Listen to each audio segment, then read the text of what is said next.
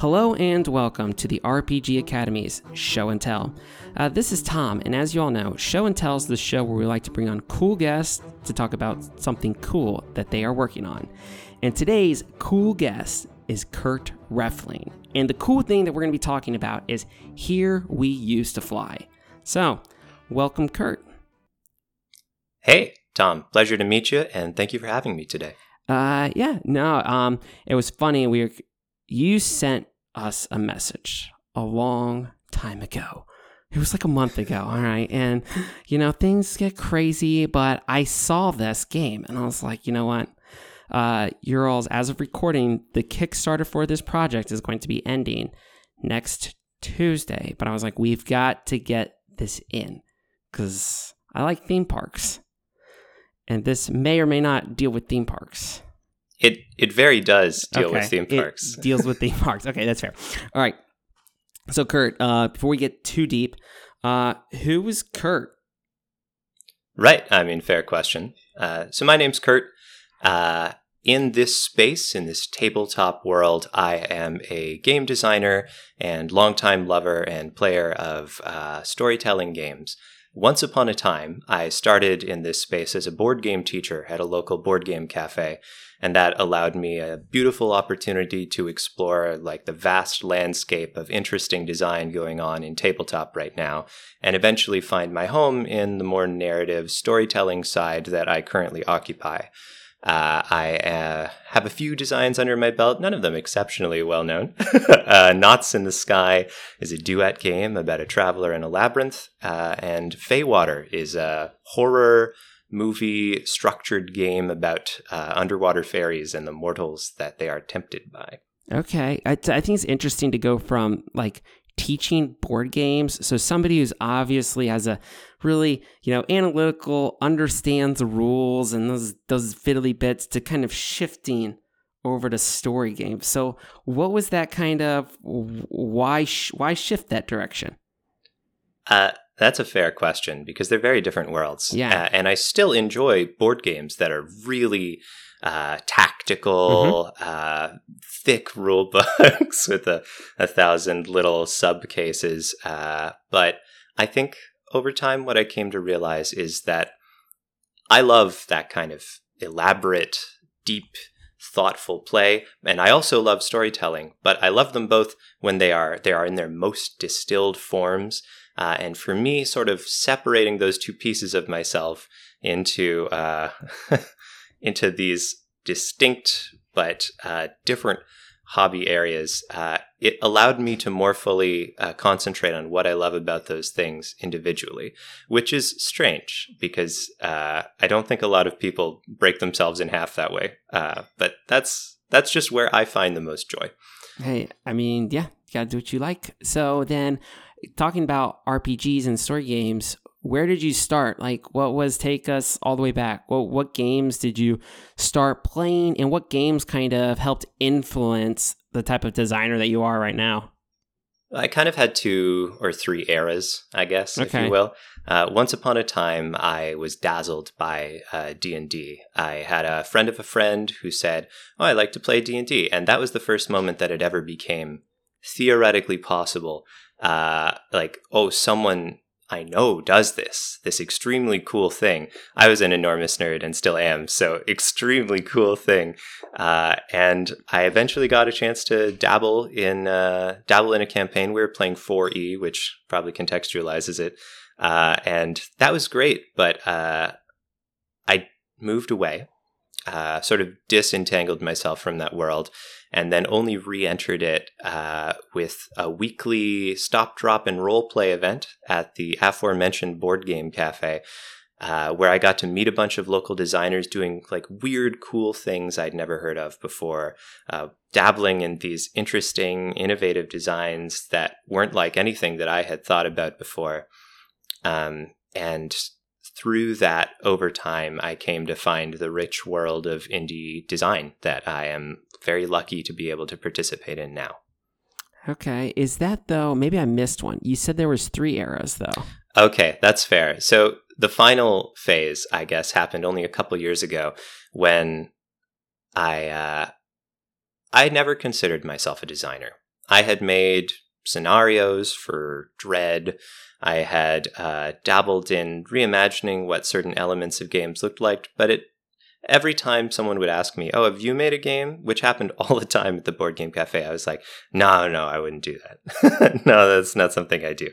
And then eventually, my friend Alex Roberts posted a status. Alex is a game designer known for the Queen and Starcrossed, and she posted this status, which was like, "Hey, what are you folks working on? Is there anything that you're sort of mulling over that has to do with your lived experience?"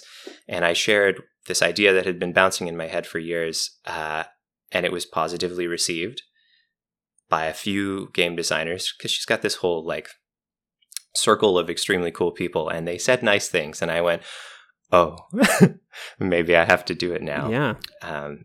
And here we are today, 4 or 5 games into designing stuff, and one on Kickstarter, which I really never thought would happen, but here we are. That's awesome. So then, all right, so let's talk about this game then. That's on Kickstarter right now. All right. Sure.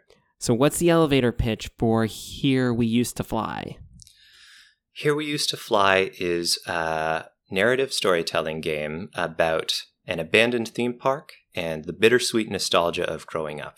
It's a game that tells stories about these kids who have this beautiful day at this theme park, and then you're flashing forward and backward in time to play scenes with them as kids and them as adults exploring the theme park's abandoned grounds. So it kind of oscillates backwards and forwards from these 2 different eras in time, developing the relationships and the understanding of the place as you go along. It's inspired by games like Wanderhome and Fall of Magic, which are really close to my heart as inspirations. And yeah, I'm designing it with, I will just shout out quickly, Ian Howard, who is my co-designer in this affair. So that's awesome. So I was actually going to ask you what your inspirations were. So to kind of like piggyback on why those games helped inspire this game.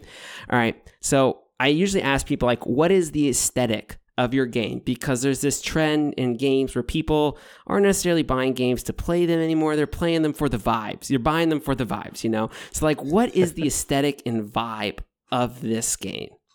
I'm told it's got a lot of vibes. Okay. Vibes are there in them. droves. When we were looking to pair the visual medium with the world that we were developing, we wanted something that could look at all kinds of little weird details, the things left behind, the strange architectures of these forgotten places. And we also wanted something that would be striking, just as these abandoned spaces are. Because, well, theme parks are a place that has a lot of people in them, right? If you think about a theme park, you think about the rides, but you also think about the lines and the crowds. It's like an inextricable part of the experience of these places. And so there's an element of this abandonment, this eerie feeling that this place was never designed to exist this way. And that sort of feeling of lost places and the discovery of things that were left behind, what's happened to them over time, that's central to the way that we imagine this game. And we're very lucky to be working with a few artists who've helped bring this project alive. Jauntra Neka is our big cover artist and did some absolutely striking work for the front of the book.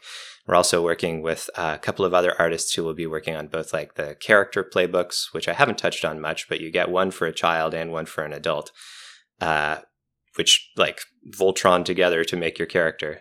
Okay. and our visual artist for the attractions as well.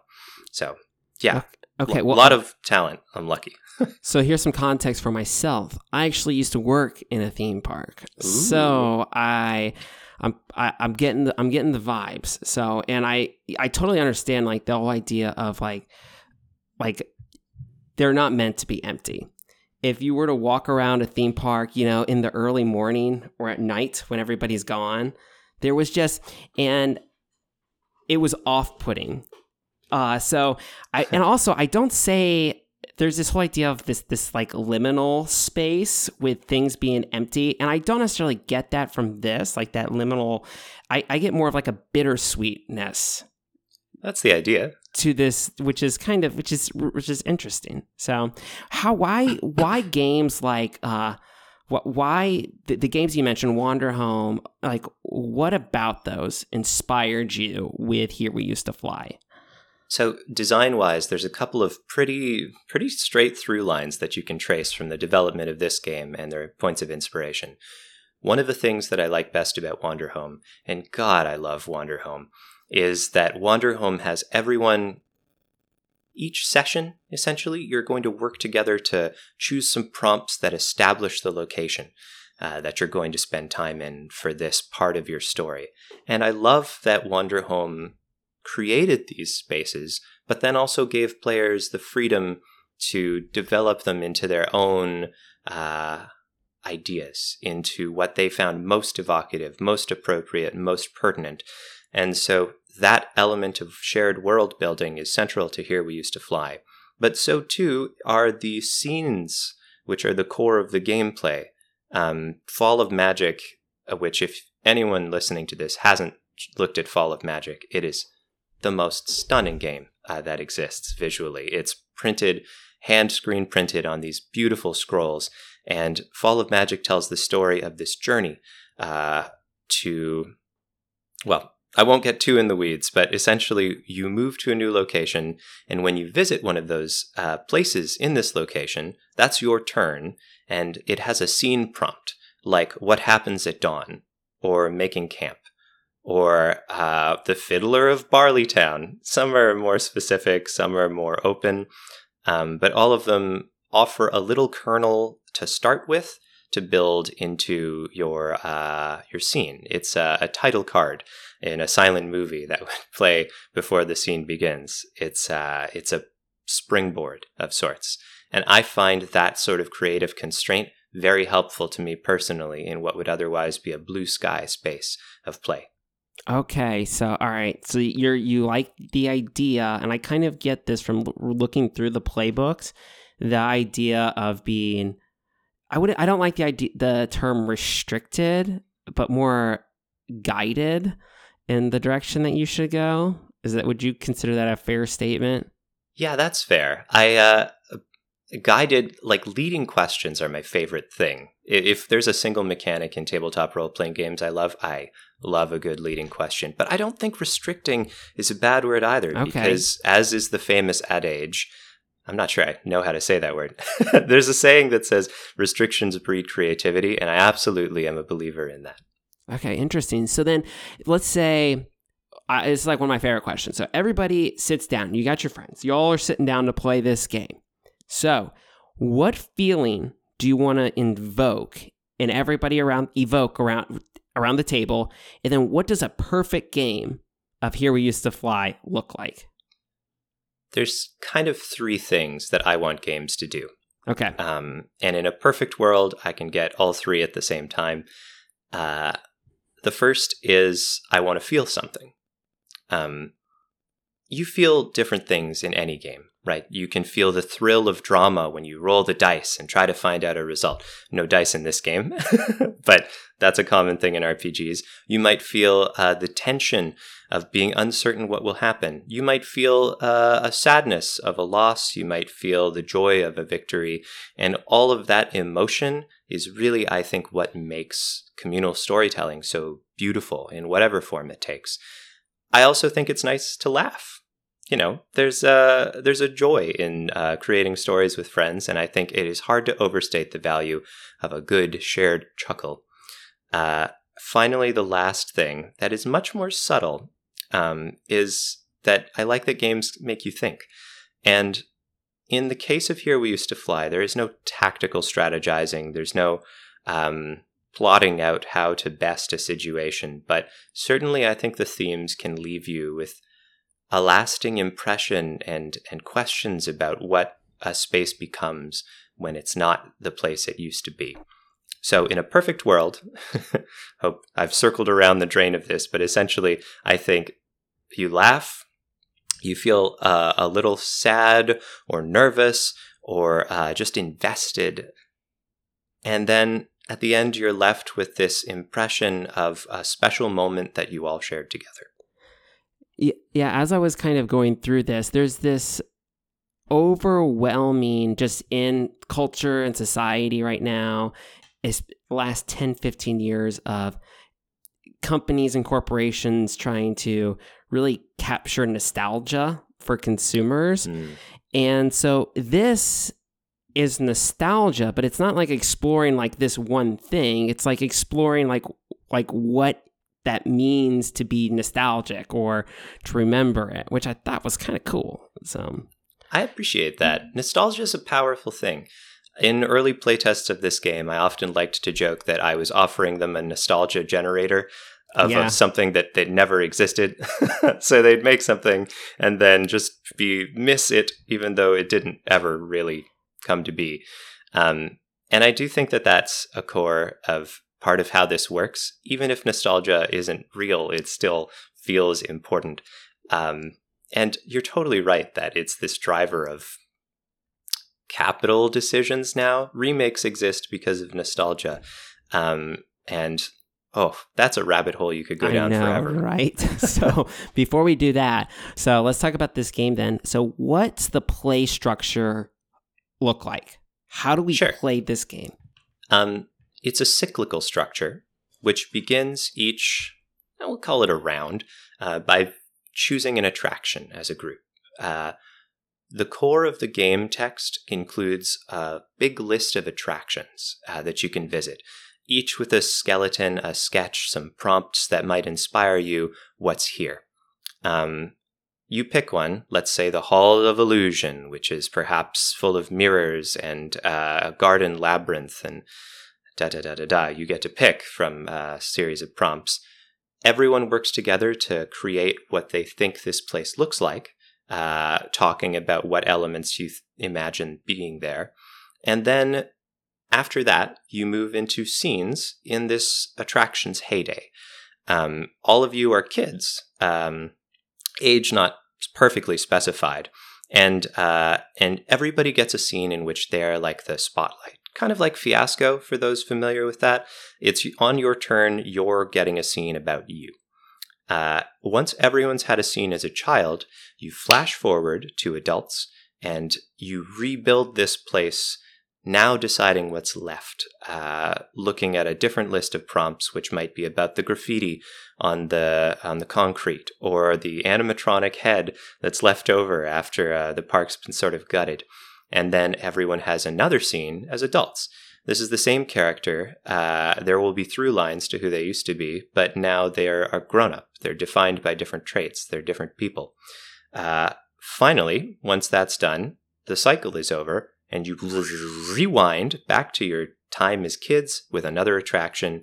Keep going until you are happy with the story that you've told.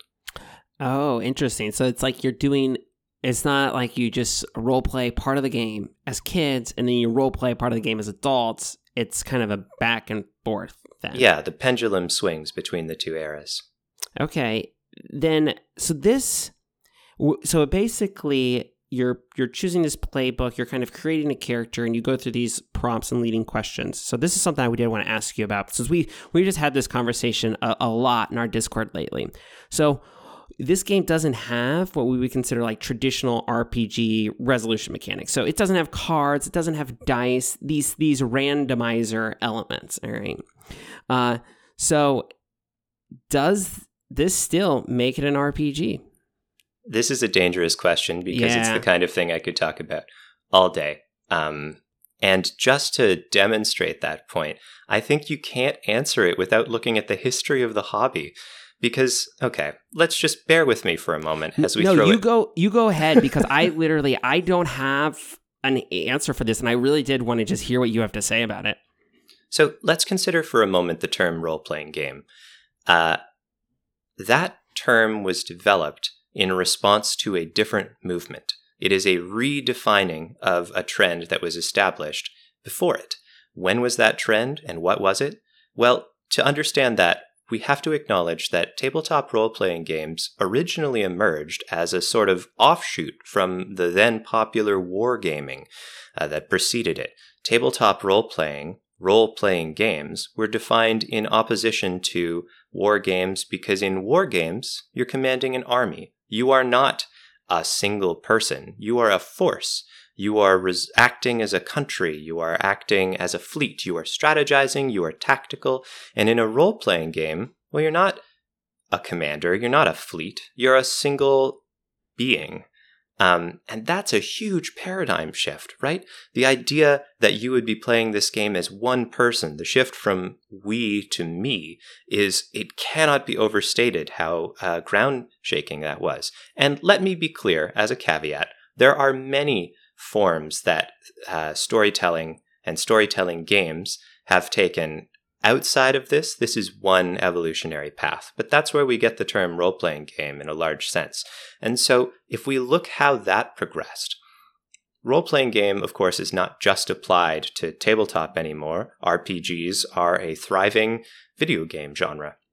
And why they're called RPGs is because video game designers looked at role-playing games from the tabletop space and took deep and direct inspiration, which resulted in both the Japanese-style turn-based games that we see, JRPGs, and the more Western, North American conceptualization of what that turned into with your Bethesda-style role-playing games.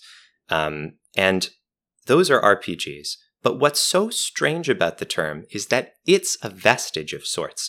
Why are those particular games called role-playing games and not, let's say, the action-adventure games like your Banjo-Kazooies, your platformers like Celeste? Like, you are a character. You're playing a role. You're doing specific things and watching their story, but those aren't RPGs because they don't share the design legacies of those computer games, as they were, which were based on the precedent that was set by role-playing games, which was developed in opposition to war games. So that's where RPG comes from. And is a storytelling game that doesn't have those structures of resolution still a game?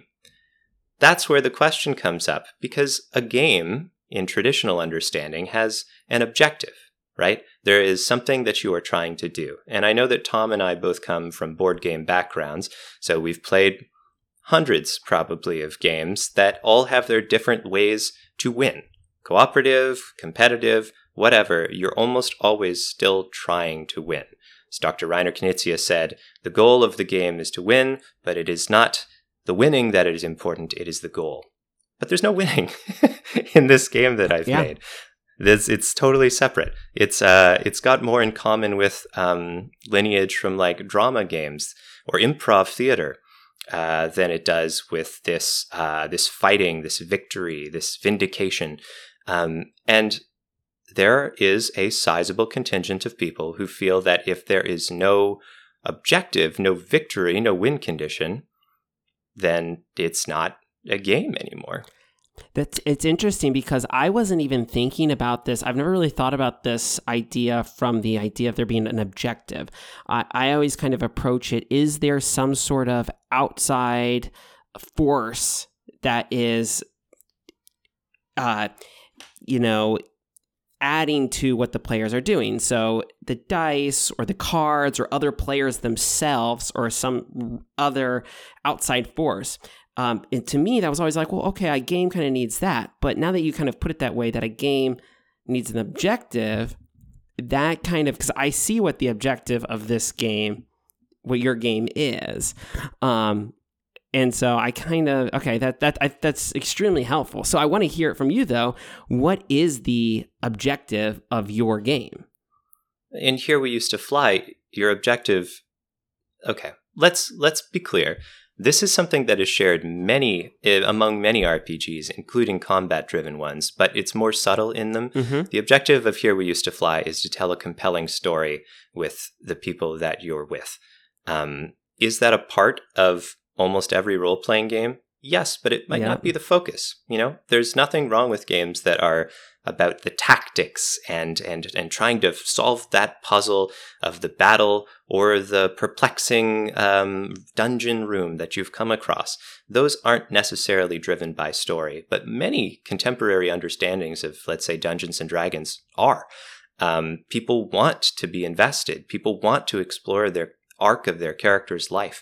And that common thread is still present in games like Here We Used to Fly. Yeah, I think yours is just being very, very clear through the text. Like this is, it's a shared experience. So yeah, the game itself, though, those experiences are broken down into two different styles. All right, you've got your child, your kid, your youth experience. I don't want to. There's a lot of teenagers who go to theme parks. All right, but then adults. How does the game vary between these two styles? That's a pretty good question, and it's a question that we've thought a lot about. One thing I'll say right up front is that we very deliberately designed the playbooks so that they could be a playbook for your childhood half of your character or your adult half. Each playbook is named after a sort of personality trait or disposition, like curious or angry or content or passionate or weird. And we wanted very deliberately to let people take those elements, those ways of being, and explore what they are in different eras. So, what's the difference between the childhood and adult phases? Well, first of all, your story is going to be influenced based on how old you are. That's just, that's unavoidable.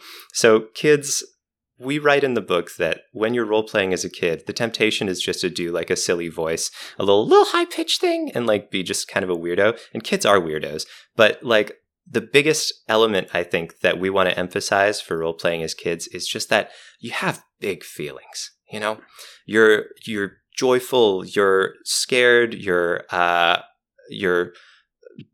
angry about something that happened, and that all just it's all mixed up together in a strange cocktail of levels always just being at a 10. So our advice in the book during that era is just to like go with those emotional cores, but also to like remember that joy is a part of the experience as well. You are a kid at a theme park, and if you get too wrapped up in the drama, you forget that. Yeah. One thing that I'll mention, I guess my last little point here, is that there's a certain temptation to pull in adults as this part of the narrative.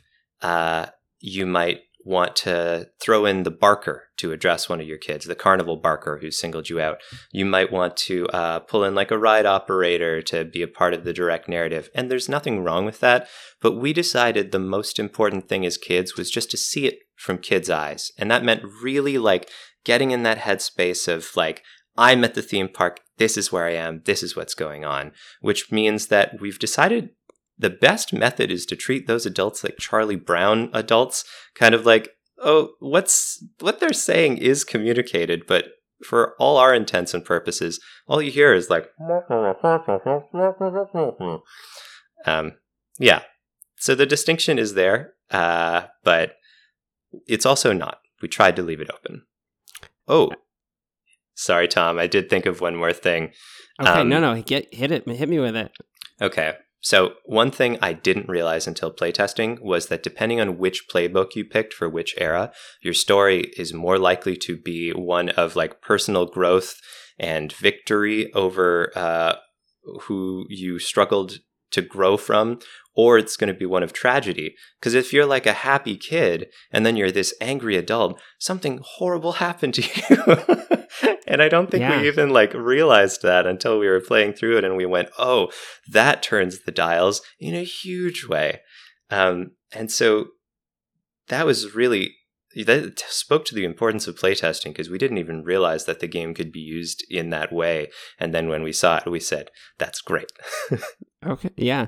You don't you think about like it's hard to imagine exactly what you were like as a kid, but people change, they experience stuff. So I think being able to explore what that means through the lens of a theme park is kind of interesting.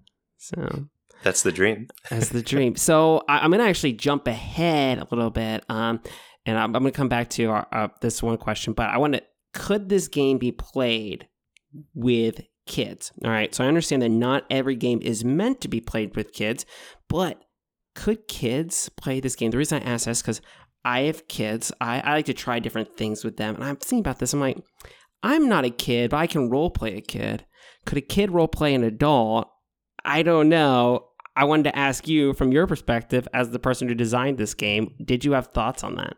This is actually a question that I've thought about a lot, but don't have answers for.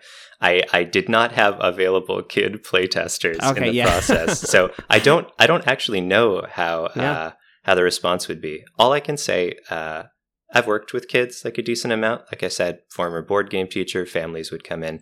I used to be a camp counselor at one point, and just kids will constantly surprise you with their understandings of things and what they bring to the table. So I am very reluctant to pigeonhole what I think kids would do with it, because I want to know as much as you do. So, I actually will. I will let you know. I will shoot you an email. I think I'm going to play this game with my 2 daughters. So, and I will let you know. Oh, please do. How that goes. No, so I think this will be really, because this is a perfect type of game. You start going back to this idea of what is a role-playing game. And I think kids connect with role-playing games like this so much more, because what are they good at? They are good at making things up and creating story. And games that create story are great. So that's what I found as a parent. So this kind of fits right there. So that's exciting. Just throw that out there. So, all right. So this other question, you do have a lot of information in here about safety tools. You're exploring a lot of different things. But you say there's one of the things that you say is you say, hey, ask your players, should our story be about discovery or loss? All right. I really like this because it seems like it's a safety tool from a storytelling perspective and not just one of those kind of general things like, well, what don't you want to talk about? It's more of a safety tool. It's like, what kind of story do we want to tell? So I'm trying to how to phrase this properly. So how did you decide to make that a safety tool and not just another prompt? And what are ways that safety tools that designers often overlook then? Right. I think what's missed is how much safety tools can be an opportunity to set tone and just make sure everyone's just as excited about the game as you are. While I think more and more designers are aware of the value of safety tools in ensuring that everyone has an experience that is consenting and positive ultimately, especially with darker tones, I think the idea is still growing, still upcoming, that safety tools and tone discussions, particularly tone discussions, are how you can shape the experience right off the bat to be what you want to be. I see a lot of people asking, how do I run a horror game? My players are so goofy and will just make a joke out of everything. And the only answer, this was discussed way back in Dread. The only answer for how to have a particular tone or environment is to talk about the fact that you want that tone and environment. If you want to run a horror game, you have to have an open and candid conversation with your players that's what you're going for.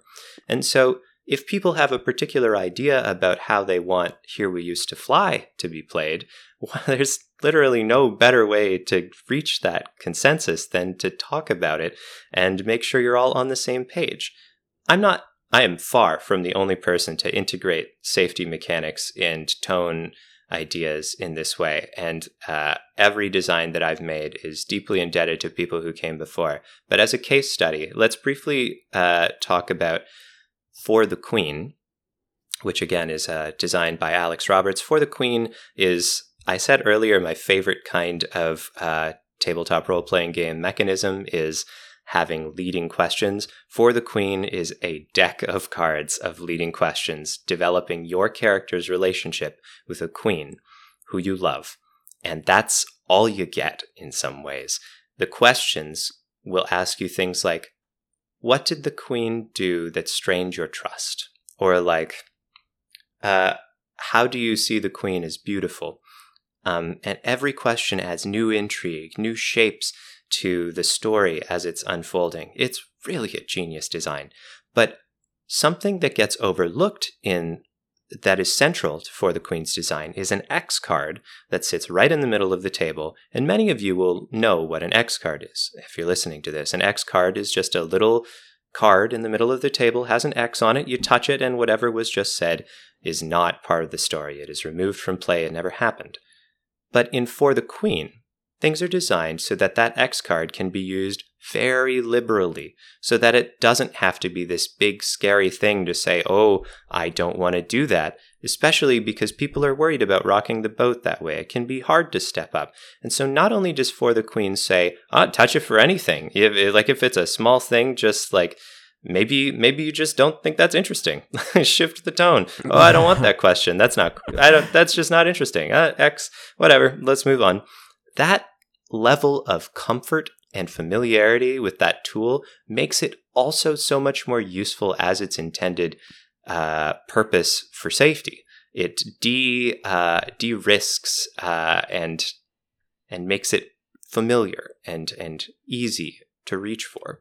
So I think that kind of innovation in integration between the tools that you're using and the play in progress, that's a rich field for development. Absolutely. So as we kind of start to wrap up here, how can people support you and get this game? So I believe this podcast is being released like a day before the Kickstarter campaign ends. It will be there. So if you're listening to this, the Kickstarter campaign is up until something like midnight on the 15th of November, 2022. And you are welcome to jump in. Even a $1 pledge will get you the full rules of the game. That gorgeous art I mentioned earlier is available in the full PDF, which comes with an audiobook. And that'll be around. In a few months after that, we'll have the game up on itch.io and DriveThruRPG if you want to check it out. My itch.io is a smolderinglighthouse.itch.io, which is very difficult to remember, so feel free to search up my game Knots in the Sky, which is a duet that is better known than some of my other works. Oh, I can't quite hear you there, Tom. That's because I muted because my neighbor is using some sort of power tool outside. Perfect podcast time. I know, right? So, no, we will also include all of those in our show notes. So, everybody, just click them. So, I also like to close out with this one question that I don't put in my notes, all right? So, if there was like your favorite thing that you designed for Here We Used to Fly, what is that favorite thing when you're writing this? A sentence, it could be just, a prompt, something you're like, you know what? I'm really clever. What is that thing? Okay, here's me at my most self-indulgent. Okay. Before the game text begins, there's a poem that I wrote that leads into it. I feel like there's a lot of game designers who are also poets because there's a through line with the brevity but potency that you need from poetry. And so there's a poem with the same title as the game that precedes it, and I think it does a lot to set the mood. I asked my co-designer, hey, can we put this in? And he was like, we better. So that's my secret favorite part, is this thematic tie-in. That's awesome. I think it's good. It's right at the beginning. It's, sets the tone like you were saying. So perfect. Well, Kurt, thank you so much for joining me today. Thank you for having me. This has been great. I will say this was super informative. I'm glad that you gave me the deep dive on what is a role-playing game for real. Like that was great. So folks, definitely go check out Here We Used to Fly when you're listening to this on Monday. So Kurt, where can people follow you on social media if they want to? I can be found at Kurt Refling on Twitter. Really went for a straight shot on that one. Yep. That's Refling with an F as in Foxtrot. People think it's wrestling sometimes, which is very funny, but not correct. Yep. And then again on all of the games that both I and my partner have made can be found at a-smoldering-lighthouse.itch.io. Perfect. Well, Kurt, once again, thank you so much for joining me. Folks, this has been the RPG Academy's show and tell. Definitely go check out Here We Used to Fly. And always, do not forget, if you're having fun, you're doing it right. Thanks, everyone. Thanks for listening to the RPG Academy podcast. We do this show out of love for the hobby and the desire to be ambassadors, welcoming more people into this community. All of our website content will always be free to use and utilize. But there are expenses related to the show, and if you enjoy what we do here, then please consider supporting us in some way. You can do so as simply as rating or reviewing us on iTunes or your podcatcher of choice. If you're going to purchase anything through Amazon or DriveThruRPG, consider using our affiliate links first, and then we'll get a small percentage sent back to us. You can do a single direct donation through PayPal using the paypal.me/therpgacademy, or consider joining our Patreon campaign at patreon.com/therpgacademy. And for a donation as low as $1 a month, you'll get access to lots of extra goodies, including bonus minisodes, invites to monthly one-shot games, one-sheet adventures, and more.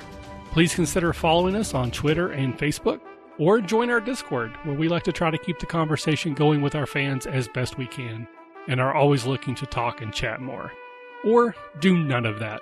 Just continue to listen and enjoy our show, because honestly, that's enough. Thanks, and remember, if you're having fun, you're doing it right. We'll see you next time.